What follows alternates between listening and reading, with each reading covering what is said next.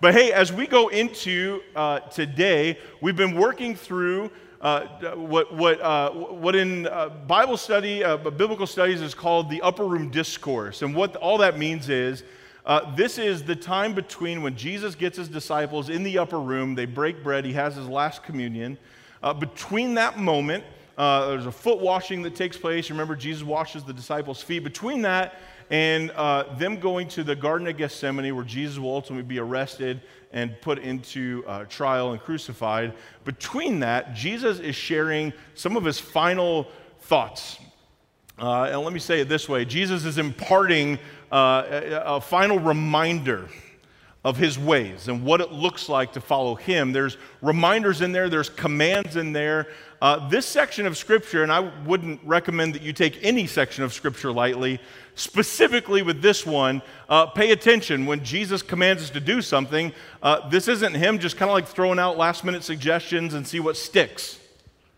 It's really him imparting to his disciples these final things. We've talked about a lot of things. A couple weeks ago, Pat walked us through this idea that, Jesus teaching that he is the vine and we're the branches, and that apart from him we can do nothing, but so long as we're abide in him and he in us, that we can bear much fruit. And we've even walked through and talked about that is disciple-making fruit, that through our lives God would produce things that plant and grow, and that those things produce and plant and grow. And then coming right off of that, last week we walked through Jesus' command to love each other in the way that he's loved us. And this week we take a bit of a turn.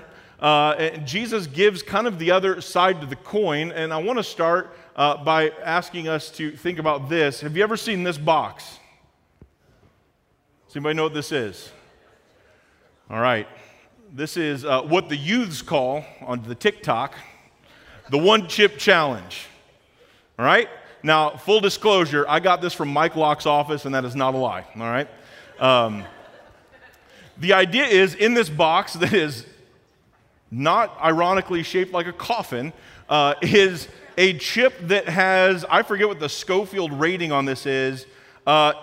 It'll burn your face off, I think is the ultimate description on the back. It is extremely hot. In there is actually a rubber glove that you have to put on to handle the chip. All right? Now, mind you, we have one of our boys, Jonathan, thinks ketchup is on the verge of too spicy. All right? I'm good with Cholula, but that's about my limit. This is well off the mark. And from what I understand, Mike gets a sick amount of joy from these kinds of things. And so, but the idea is that this is, the challenge is to eat one chip. It's just one chip, right? Now, I want you to track with me. I promise that this goes to the Bible somewhere, all right? What if I knew how hot this chip was, right? And it was lunchtime, and you said, hey, nice sandwich, do you have any chips? I sure do. I sure do have chips, right? And I handed this to you, right? Now, track with me. What would you prefer? What would be the better choice? Let you eat it and say nothing, or explain how hot the chip is and give it to you? Your preference? For those of you that went option 2, there will be prayer after service, and we would like to invite you to come up and enjoy that. Yeah, obviously we want to know what we're getting into, right? I am a measured person. I'm calculated. I like to know the 17 ways it could go wrong. I want to know if I were to eat this chip, I would want to know every ER in the near vicinity and how fast a helicopter could get to my location and how they could solve all my problems. My sister-in-law is an ER nurse. My sister's a nurse and downstate, and they've said they have people that show up, they've eaten this, and they're expecting them to solve the problem as though they were the problem, right? They can't get it to calm down, and they don't know. And it's like, well, the box says the entire back is a warning label that says you shouldn't eat this chip. And then they sell it to you, so you eat the chip, right? So you get the image. What I want to bring us into is this, right? Jesus has been walking with his disciples, and they have seen unbelievable things. They have seen Jesus show up in ways that they've never seen before. In fact, to the point where all they can do is point back to their scriptures, to what the prophets had said and the kings before them, what God has revealed through people in the past about this anointed one, this Messiah that's to come, and all they can do is say, the only thing we can do with this guy is say, he's this person. He's got to be the one. And in that, Jesus is healing people. Think about this, right? If you were to show up to Christ Advocate Hospital and do the stuff that he was doing in Scripture, it wouldn't take long for people to catch on that there's something different about this guy. The blind can see. Remember what he tells John the Baptist when he's in prison and he sends somebody. He says, you go talk to the people who used to be blind that can see, the ones who couldn't walk that are out running around. You tell me what you think. And they've seen this. They've watched it happen. They've seen the unbelievable things. Jesus knows also the trouble the disciples are going to experience. They've seen the good, they know the good, they're commissioned to go do good, but in the middle of that, it's not just going to be good. Does that make sense? Ultimately, the story ends good, but between that, it's not great. And so in there, Jesus starts painting a better, healthier picture. One option is he could say nothing and let them find out on their own, but there's this section in Scripture right before Jesus is arrested and beaten and crucified. Mind you, all in a legal system that was pretty tainted and run through the ringer. In that process, before that all happens, Jesus lets the disciples know, right, how hot the chip's going to be. He lets them know what's about to hit them. He doesn't tell them not to follow. He doesn't turn them away. He just says, no, it's so winsome, it's so good, right, what is on this side, but just so you know, the Jesus following way doesn't go through straight up green pastures. It ends there, but it goes through some stuff. He knows that when we obey his commands, it puts us at odds with the world we live in. Keep in mind, Jesus has taught and trained his disciples in all the incredible things they will see and do. He's mentored them in the way of love and grace, but he has another part of the lesson before he leaves earth. We need reminded of the difficult parts. We tend to live in a culture that expects that everything will go our way, and then we get surprised when things don't. As though we don't know that we live in a fallen world that's removed itself from God and chosen in many ways to walk away from him.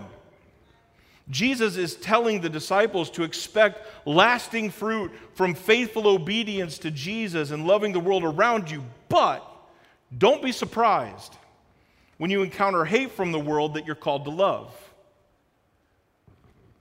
Let's understand what we're talking about when we talk about the world. Because we can get into this place. Listen, as Christians, we live in a unique time in history. We have our own radio stations, publishing houses, colleges. We have our own bookstores. We have our own. We can live in a bubble where it's just us. It's pretty easy. And so what can be easy is for us to create this us versus them mentality of they are the evil, dark world that's trying to destroy everything that's good, and we're just the good people that are over here trying to work our way through it. And to some extent that's true, but what I want us to see is there's a nuance to this idea of the world that before we jump into it, we need to grab onto, because John has already said in chapter 3, verse 16, for God so... The what? Okay. God so loved the world that he gave his one and only Son. That's a lot of love. That whoever would believe in him would not perish, but they would have eternal life. But then in John's first letter, in chapter 2, verse 15, he says, do not love. Anybody confused yet? All right. Do not love the world or anything in the world. If anyone loves the world, love for the Father is not in them. At the same time, we're called to love the world, right? Jesus says, love your neighbors, love your family, love your Christian community, love your enemies, love foreigners, love everybody. Nobody gets out of that one. So we've got this situation, and I want us to unpack it. We are to love God and in turn love the people in the world around us, all of them with no exception. But the world also represents not just individuals that we're called to love, but a kingdom that is in direct opposition to the kingdom of God. So the world doesn't always, sometimes we're talking about individual people, sometimes we're talking about this alternative kingdom to the kingdom of God. The kingdom of this world under the prince of darkness has systems and schemes and structures that serve to destroy God's good and distract God's people. In John chapter 18, verse 36, Jesus says that his kingdom is not of this world, nor is it from this world, but his ministry is in this world, and it is to this world. You get the complex nature of it. It's not just they're there and we're over here. It's that, yeah, we're over here, but we are called to go over there. Because don't forget, when God called you, it was from out of there. That's why Paul instructs us in Romans chapter 12:2, do not be conformed to this world, but be transformed by the renewal of your mind. Don't become like it, right? But you're still called to be in it. So we love the people in the world while continually guarding ourselves and being watchful and mindful of the systems and the schemes and the structures of the world. In John's gospel, what we find, we see that there's this picture painted. We see God has love for the world, but that world is lost in darkness. Have you noticed that?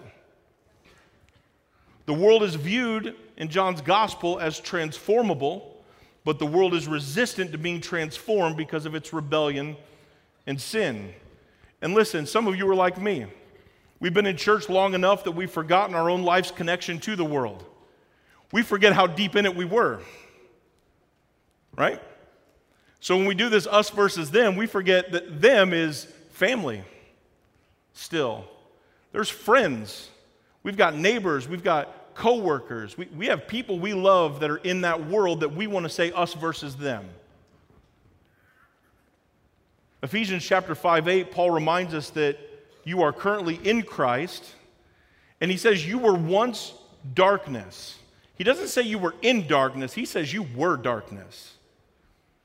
That is who we were, which means the light isn't there. But he says, but in Christ, we are now light. Here's the qualifier, in the Lord. In the Lord. So long as we're in the Lord, we're light. But don't forget where we're from. Jesus came into the world that he loves, and the same world that he came into and is in rebellion to him. In Christ, we've been saved out of the kingdom of darkness and into the kingdom of God. We are no longer led by the prince of darkness or the father of all lies, but the Prince of Peace, who is the King of Kings, and he's the Lord of Lords. That King Jesus, with all authority in heaven and on earth, commissioned us back into the world, to every tribe, language, and nation, to bear disciple-making fruit. Do you get the image? He's called us out, but then he sent us back in. We can't live in the world, hear me, we can't live in the world complaining about the world. Now, I know you don't do that, but there's other churches out there, all right? We're good people at Moraine. There's no chance that would happen to us. But follow me, you can't live in the world complaining about the world, assuming that we're better than the world. If anything, we, like Jesus, should be the ones weeping over the world because we remember what that darkness felt like when we were like them, like sheep without a shepherd. In empathy, does your heart break for violence, corruption, misuse of power, impurity, and destruction of sin in the world around us? Or do you sit back and cross your arms and create an us versus them mentality? Look at them. Look at how they live. Look at what they're doing. Remember, Jesus said light doesn't do anything if you put it under a bowl and lay it on the ground. You put it in the highest place so it gives light to all the darkness that's around it. And sometimes we can find ourselves in our bowls with our arms crossed, complaining, rather than being the ones that are sent to shine. Has the joy of your salvation turned into a pride in your position? It's so easy to be comfortable co-heirs with Christ and forget the kinds of people we were when he found us and redeemed us. If we jump into this section of Scripture without understanding the context of our own testimony, we can assume that when we read the world, that it's us versus them. Instead, it's us lost in the world. Do you remember that point of your life? But redeemed from the world. Do you remember that story? By a God who loved the world, thankfully, and with all authority sent us back into the world. And what we're about to read is a reminder that world hates Jesus. But it doesn't negate our love for the people that make up that world, because it certainly didn't detract Jesus from showing up to it. If you are new to Jesus, we are convinced that Jesus is worthy of giving him your whole life, and it's worth any difficulty you face because you're following Jesus. Convinced. If you've been walking with Jesus for a while and you've been around him, I want you to consider the life many have lived for the sake of knowing Christ Jesus as Lord, losing all things so that they could gain Christ. When we jump into this, I want to throw a warning label out there, because we can be quick to do this, because some of us don't have a global perspective of what Christian suffering looks like. When we read this, we can read troubles and hard times and the world hating us. We can read that as difficulties in the human life, not difficulties because our lives are found so deep in Christ. Paul wasn't in jail because the world's a bad place. Paul was in jail because he couldn't stop preaching about Jesus. Is that why your troubles are coming? Is the difficulty in our lives because we can't stop talking about Jesus, that he is so in control of who we are, that we are willing to run into jails, into wherever that leads us, just out of pure obedience. Because when Jesus prepares his disciples for the trouble and hatred that's to come from the world, it's not just that they had a bad day at work and they need to work through how they suffer well. You get it? He's preparing them for living out the life of Christ in such a way that it spurs hatred from the world, because our lives are in so opposition. Not just that we believe things that are separate from the world, but that we're living out a lifestyle that is so distinct and unique from what the rest of the world experiences. Those are two different things. Yeah? Now don't clap. I haven't figured this out yet. I'm just telling you what the Bible's saying. All right?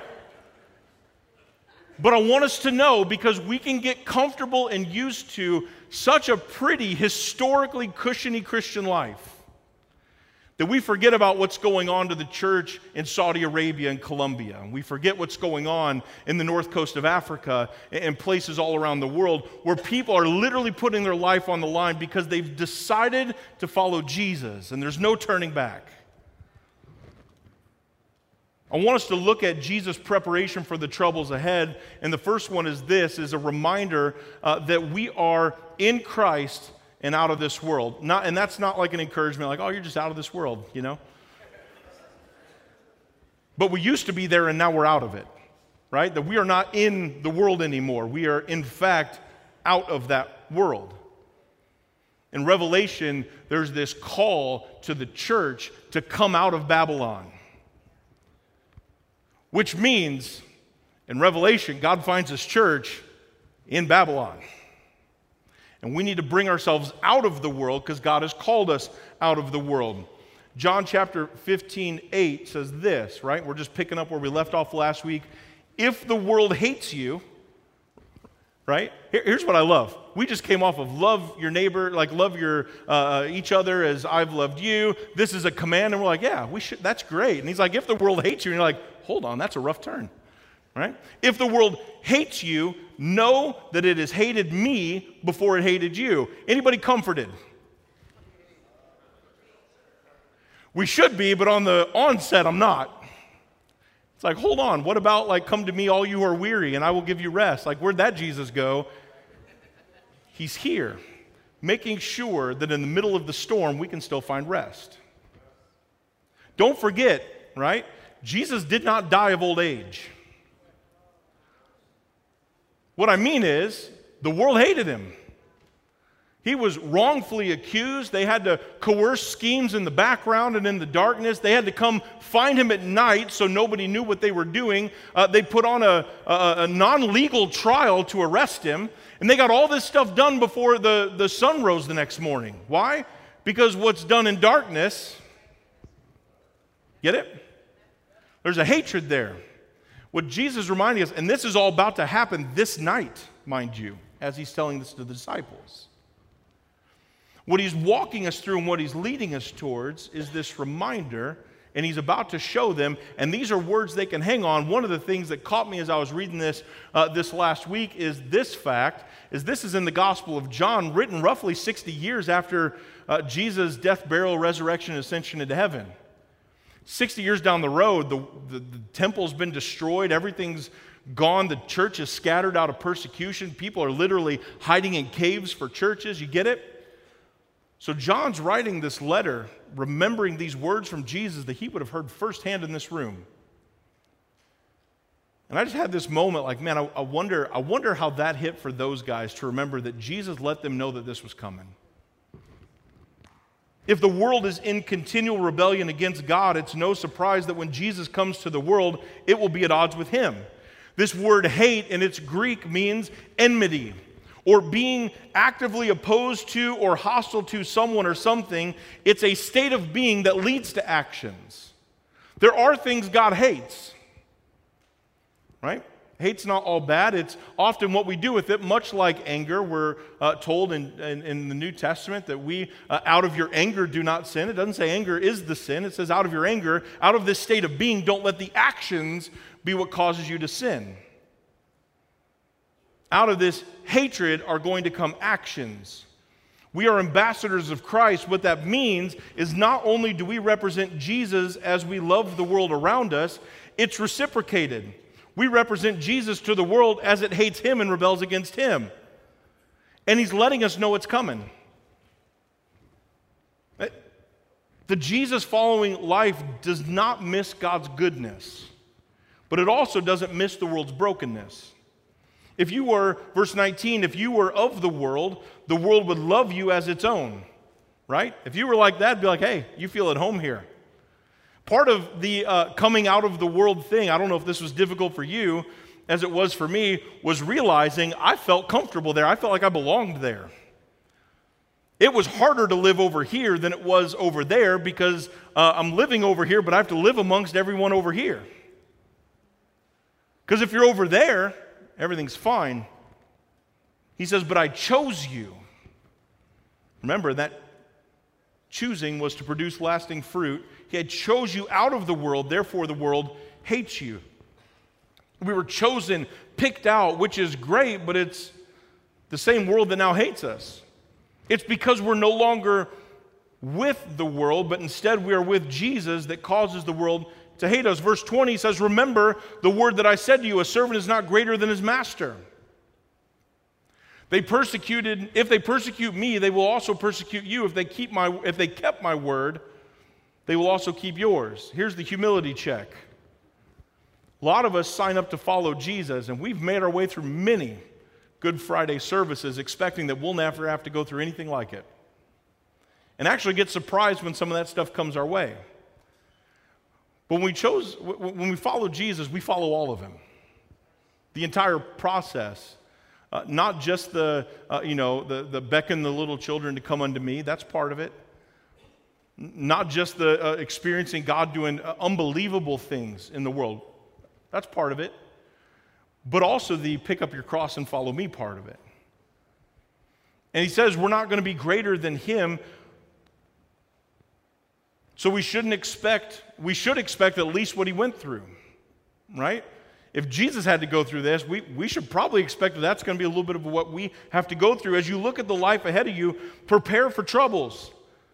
Your life is different now in Christ. You were picked out of this world and you are now in Christ, so expect this life to come with hatred and enmity with what's going on around you. Some of us like to see how well we can straddle that fence. I like to keep a social life in this world because I'm comfortable. I remember how to have fun there. Over here, I don't remember how to have, so there's kind of this like, I like this, remember that, we're kind of here. And we're reminded that there is a full outness of that world that God has called us to, but what he's called us into is so much greater than what he's called us out of. The second reminder I want to give us, preparation for the trouble ahead, that because the world doesn't know Jesus, they don't know themselves. And if I were to go back and look at my life before Christ, I would say I had no idea who I was. In fact, most of the trouble I got into was trying to pretend I was somebody or find out who I was. Can you relate? And because we don't know the Lord, we don't know ourselves, I love this image James gives us where when we look into the Word, it's like looking into a mirror. We get to see fully who we are, right? I might think that I look like, like a good, we'll go with George Clooney, right? And I can live life that way, but if I get close to a mirror, I'm going to be sorely mistaken. You know what I'm saying? Because I actually get to see the reality of what's going on. Many of us don't like mirrors. And in this, what I want us to see is Christ is that. We see who we really are through Him. And so when Jesus shows up and everyone rejects Him, they keep going on with this alternate mindset of who they think they are or who they think they want to be. They don't know themselves purely because they don't know Him. It's crazy how full of ourselves we can be until we begin to see the power, understanding, and the presence of God. When we see the bigness of God, it's hard not to start feeling small. Then we start to understand our honest, limited power and finite understanding. The world doesn't know Jesus, so they don't really understand themselves and live disillusioned. John 15:21 says, "But all these things they will do to you on account of my name, because they do not know Him who sent me." To know Him, to realize, to perceive, to understand. What he's not talking about, this is not an intellectual discovery of facts. He read an encyclopedia, learned something new about God. It's like, well, here we are, right? This is more so what we're dealing with is a spiritual awareness of the Father. To perceive who God is and how He is and how that shows up to us and who He is when He puts on flesh and, as Eugene Peterson says, moves into our neighborhood. When we see God that way, we start to see not just who the Father is, we start to see a little bit of who we really are. To love God with our whole being, right? Or Scripture tells us our heart, our soul, our mind, and our strength. To know God is to obey Him. But on the flip side, to not know God means there is opposition to God and impending disobedience. He says in verse 22, "If I had not come and spoken to them, they would not have been guilty of sin." Right? Meaning, they would have, listen, before you encountered Jesus, right? There was stuff you were doing that was really fun, and you thought it was really fun. There was a life you were living that there was a comfortability to it, and you thought it was comfortable. Why? Because you hadn't seen Jesus and who He was in light of who you were, and so it was easy to see that. Some of the tension in our early, and it continues into later Jesus-following life, is that tension we find when we encounter this, is there's Jesus encountering parts of our life that we still want to backslide into. He says, "But now they have no excuse for their sin. Whoever hates me hates my Father also." And this drives a wedge in the people who think they can be good with God but despising or rejecting Jesus.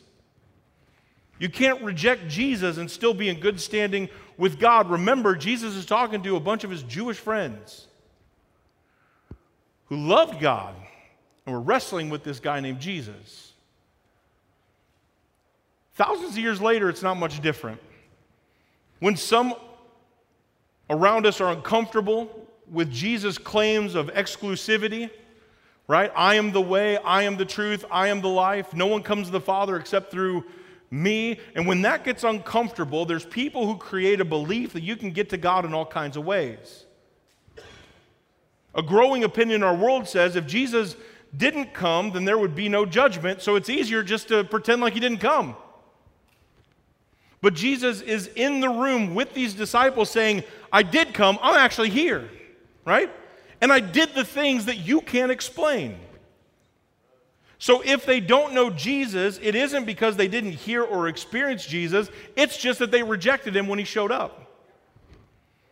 John 15:24 says, if I had not done among them the works that no one else did, they would not be guilty of sin.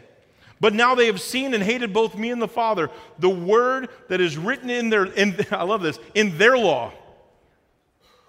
Get that? The word that's written in their law, the ones rejecting it, must be fulfilled. They hated me without a cause. Let this be a warning to us.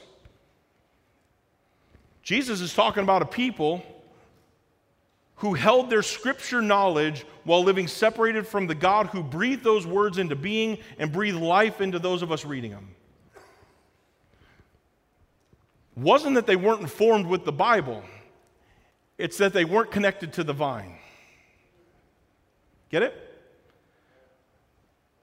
It's not that they didn't grow up in Bible studies and Sunday schools and small groups. It's that they retained all the information but never grew close to the Father. They read the Word but rejected the Word Himself. Jesus is using the Scripture they had all known, and as a warning and a reminder, we can read and memorize the Word of God and still hate or not recognize God when He's right in front of us. That should put a little awareness to how we perceive life and the people around us and what God's doing in discerning the Spirit and being connected to the vine, so that when that life and Spirit flow through us, the fruit that's produced we know comes from the Father. Here's the last one. Preparation for troubles ahead is to keep your eyes on Jesus. And that may sound like kindergarten Sunday school stuff, but I don't know how long you've been following Jesus. I could still use a reminder, because I can get distracted pretty easy. And there's a song I remember from the church I grew up in, and I remember the lady behind us singing with about as much vibrato as you could get and probably a half a key off, right? Right? Turn your eyes upon Jesus and look full in His wonderful face. Why? Because then the things of earth will grow strangely dim in the light of His glory and grace. John chapter 15:26, Jesus says, when the Helper comes, whom I will send to you from the Father, the Spirit of truth who proceeds from the Father, He will bear witness about me. Got it? The Holy Spirit's going to show up and is going to testify that Jesus is who He says He was, and He's going to, like, really, God, I don't, have you ever had doubts, like I'm wrestling, I don't really know, and the Holy Spirit's there to say, no, let's remember who Jesus is and what He's done. But then He also says in verse 27, and you will also bear witness because you've been with me from the beginning. Jesus is sending the Holy Spirit, the Helper, the Spirit of truth from the Father, and He will point us back to Jesus. You, your story and your experiences, your testimony and your life, you will be able to keep your eyes on Jesus because you've seen Him work in your life and in the lives of those around you. If we had a microphone and we put it up front and we were to go and just have a testimony time where we got to get up and each one of you came and shared these moments, and if you couldn't come up with something, the Spirit is there to help you, to share about who Jesus is and what He's done in your life and into the lives around you and how you've seen Him transform not just your life, but the world that you used to live in and the life that you came out of. And if we did that, we could be here till next Sunday. Because there's enough people in this room that have these stories and have this Spirit that would well that stuff out, and we'd be reminded. Chapter 6, verse 1, Jesus says, I have said all these things to keep you from falling away. I think one of the reasons, let's not even pretend like this is because it's me and I'm smart. As we read this, Jesus is telling us, one of the reasons why we can backslide, disconnect, create a wall, stand on a fence where it's half in the world, half out of the world, half in the kingdom, half trying to still build our own thing. One of the reasons why there's disconnect, one of the reasons why our branch can kind of separate from the vine from time to time, one of the reasons is because when some of this hatred starts billowing up. Now, in our culture, it's not hatred like someone's coming to your door and pulling you out and trying to persecute you or your family, holding your kids hostage, the things that are happening around the world. Some of it for us is there's going to be uncomfortability in relationships. There's people that we enjoy hanging out with, and we know that they keep dragging us back. There's enmity. There's a separation, there's a hostility, there's a divide between us and the world. Jesus says we need to know that, because without knowing that, we can live in both, assuming that everything's okay. And he says, I've said all these things to you to keep you from falling away. And so he says to this group of people who found their life, meaning the social aspect, the fullness of who they were in these synagogues and these temples, this community space, much like Moraine Valley Church, in these places. He says, listen, because of me, they will put you out of the synagogues. Indeed, the hour is coming when whoever kills you, hold up, whoever kills you will think he's offering a service to God. Don't forget, that's where the Apostle Paul was when we first meet him in the book of Acts. And they will do these things because they have not known the Father and they've not known me. But I have said these things to you that when their hour comes, you may remember that I told them to you. So we know the issue. The issue is they don't know the Lord. And those of us who do can live life in such an us versus them mentality, because we used to be there, but now we're in Christ. That those of us who have the title of ambassadors, who have the fullness of Him on display in where we are and where we go, the bride of Christ, can often be the ones that are so separated from the world, complaining about the world, moving away from the world. And then we're surprised when it keeps getting worse. Don't fall away. When you choose to follow Jesus, your world will change and the world around you will fall apart. But don't you fall apart and don't you fall away. Keep your eyes on Jesus. At the age of 20, I was given a book that transformed my heart, my mind, my life. The book was put together by the Christian, singing, rap, I don't know what you call them, DC Talk. And a Christian non-for-profit group called Voice of the Martyrs, whose sole purpose is to keep telling the stories of those who have died for what Jesus' warning was going to happen. The book was called Jesus Freaks. It was the story of dozens of Christian martyrs. In the opening pages of the book, they define what a martyr is. They define it this way. From the original Greek word, it means witness. One who chooses to suffer death rather than to deny Jesus Christ and His work. One who bears testimony to the truth of what he has seen or heard or knows, as in witness in a court of justice. One who sacrifices something very important to further the kingdom of God. One who endures severe or constant suffering for their Christian witness.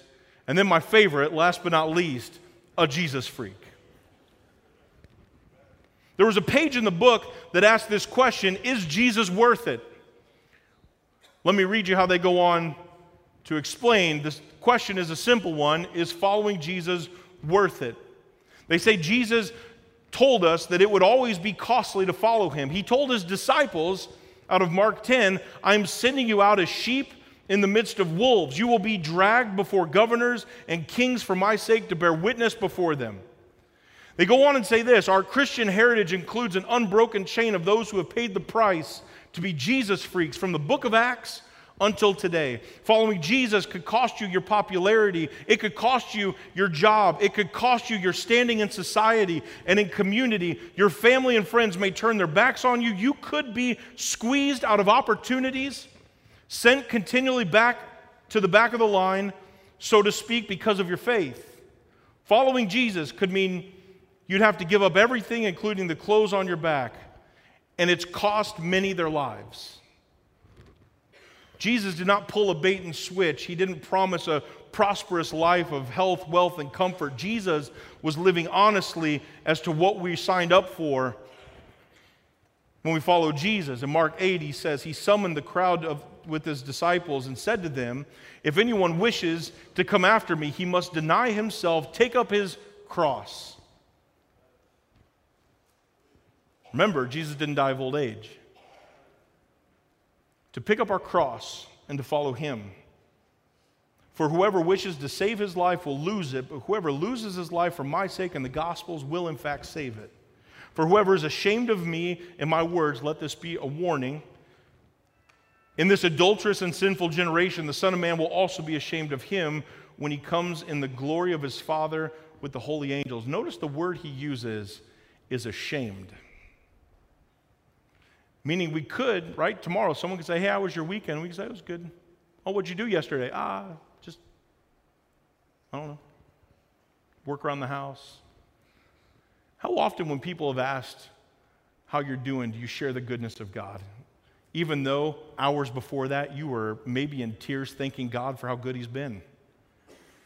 How many of us have had God answer long-standing prayer requests and don't share it to anybody? Why? Because we're a little ashamed.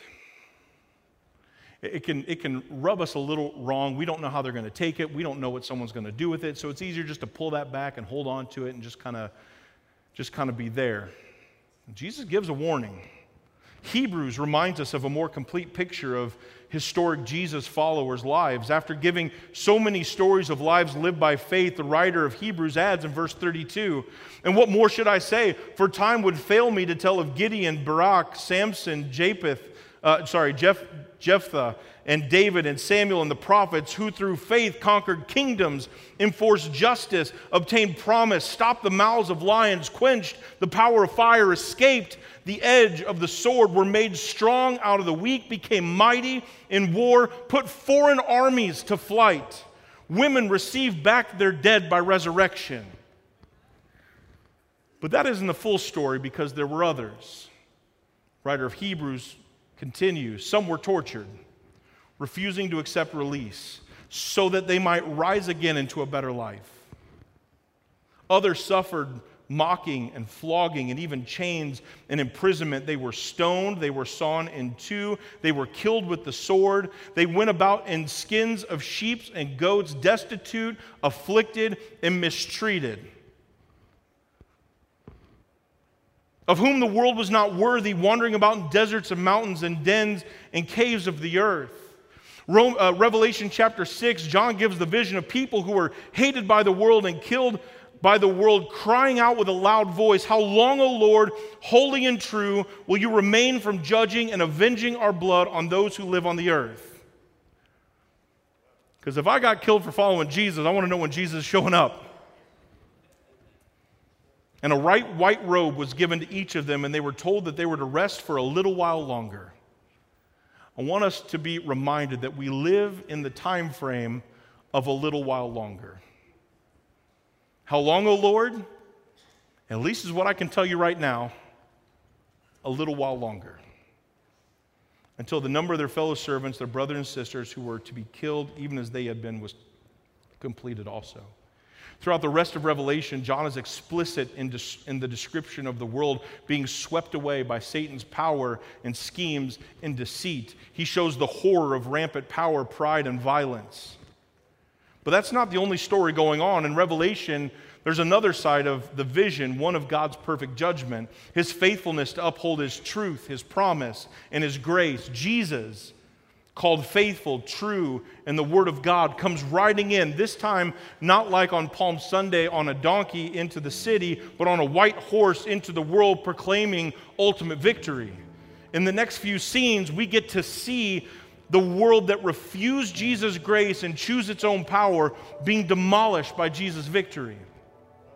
He then gives us this scene of hope and promise and faithfulness that when he shows up to those who were hated by the world, that after the world they knew who hated them had been judged, defeated, and destroyed, his promises are true and his faithfulness is good.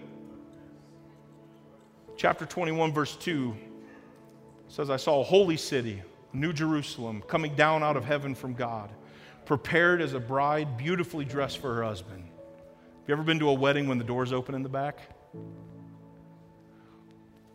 Who knows if there's a prettier girl with more symmetrical face whose figure looks like what everyone wishes theirs looked like? Nobody cares. Because when the doors open, the bride is the most beautiful person in that room. So you get this?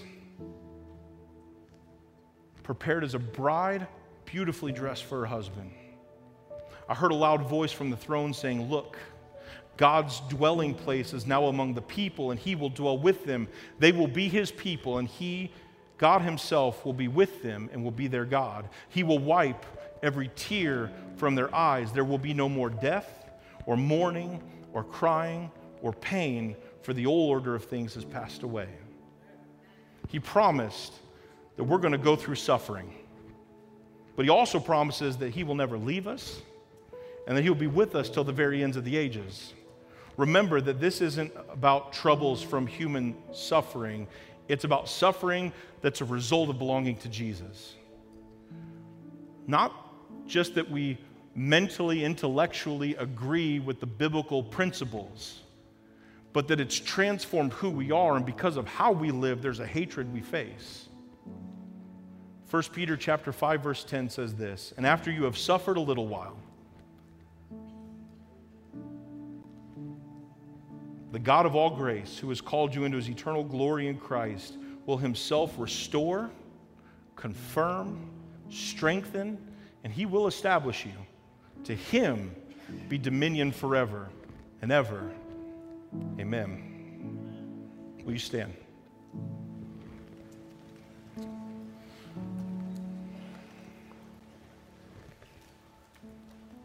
Father, there are many of us in this room.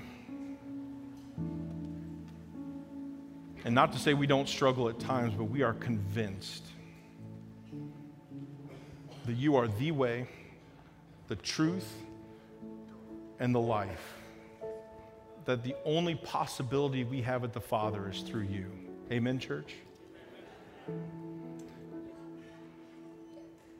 But through that way, Lord, help us understand that we will go through suffering. But God, would you build in us the endurance, the patience, the long-suffering to know that the destination is worth the difficulty. That what we read in Revelation, that's what we're moving towards. We've got a promise. You've given it to us. It's good. It's true. And we may have to suffer for a little while. But that's where we're going. Lord, would you challenge those of us in the room who oftentimes can claim you with our lips, but maybe look at our lives and realize we don't know if the world hates us. God, would we take an interior look as we sing this next song and pray out these lyrics as we sing them? Father, would we take an interior look at what needs to be moved around so that we can take more of us out of this world and make sure that more of us is in Christ? Father, would you give us a love for the world that hates us? Would you remind us that our calling is into the world that you've redeemed us out of? That the issue that they've got is that they just don't know you. And Father, would you use our lives in some way to help them see you through us? It's in Jesus' name we pray. Amen.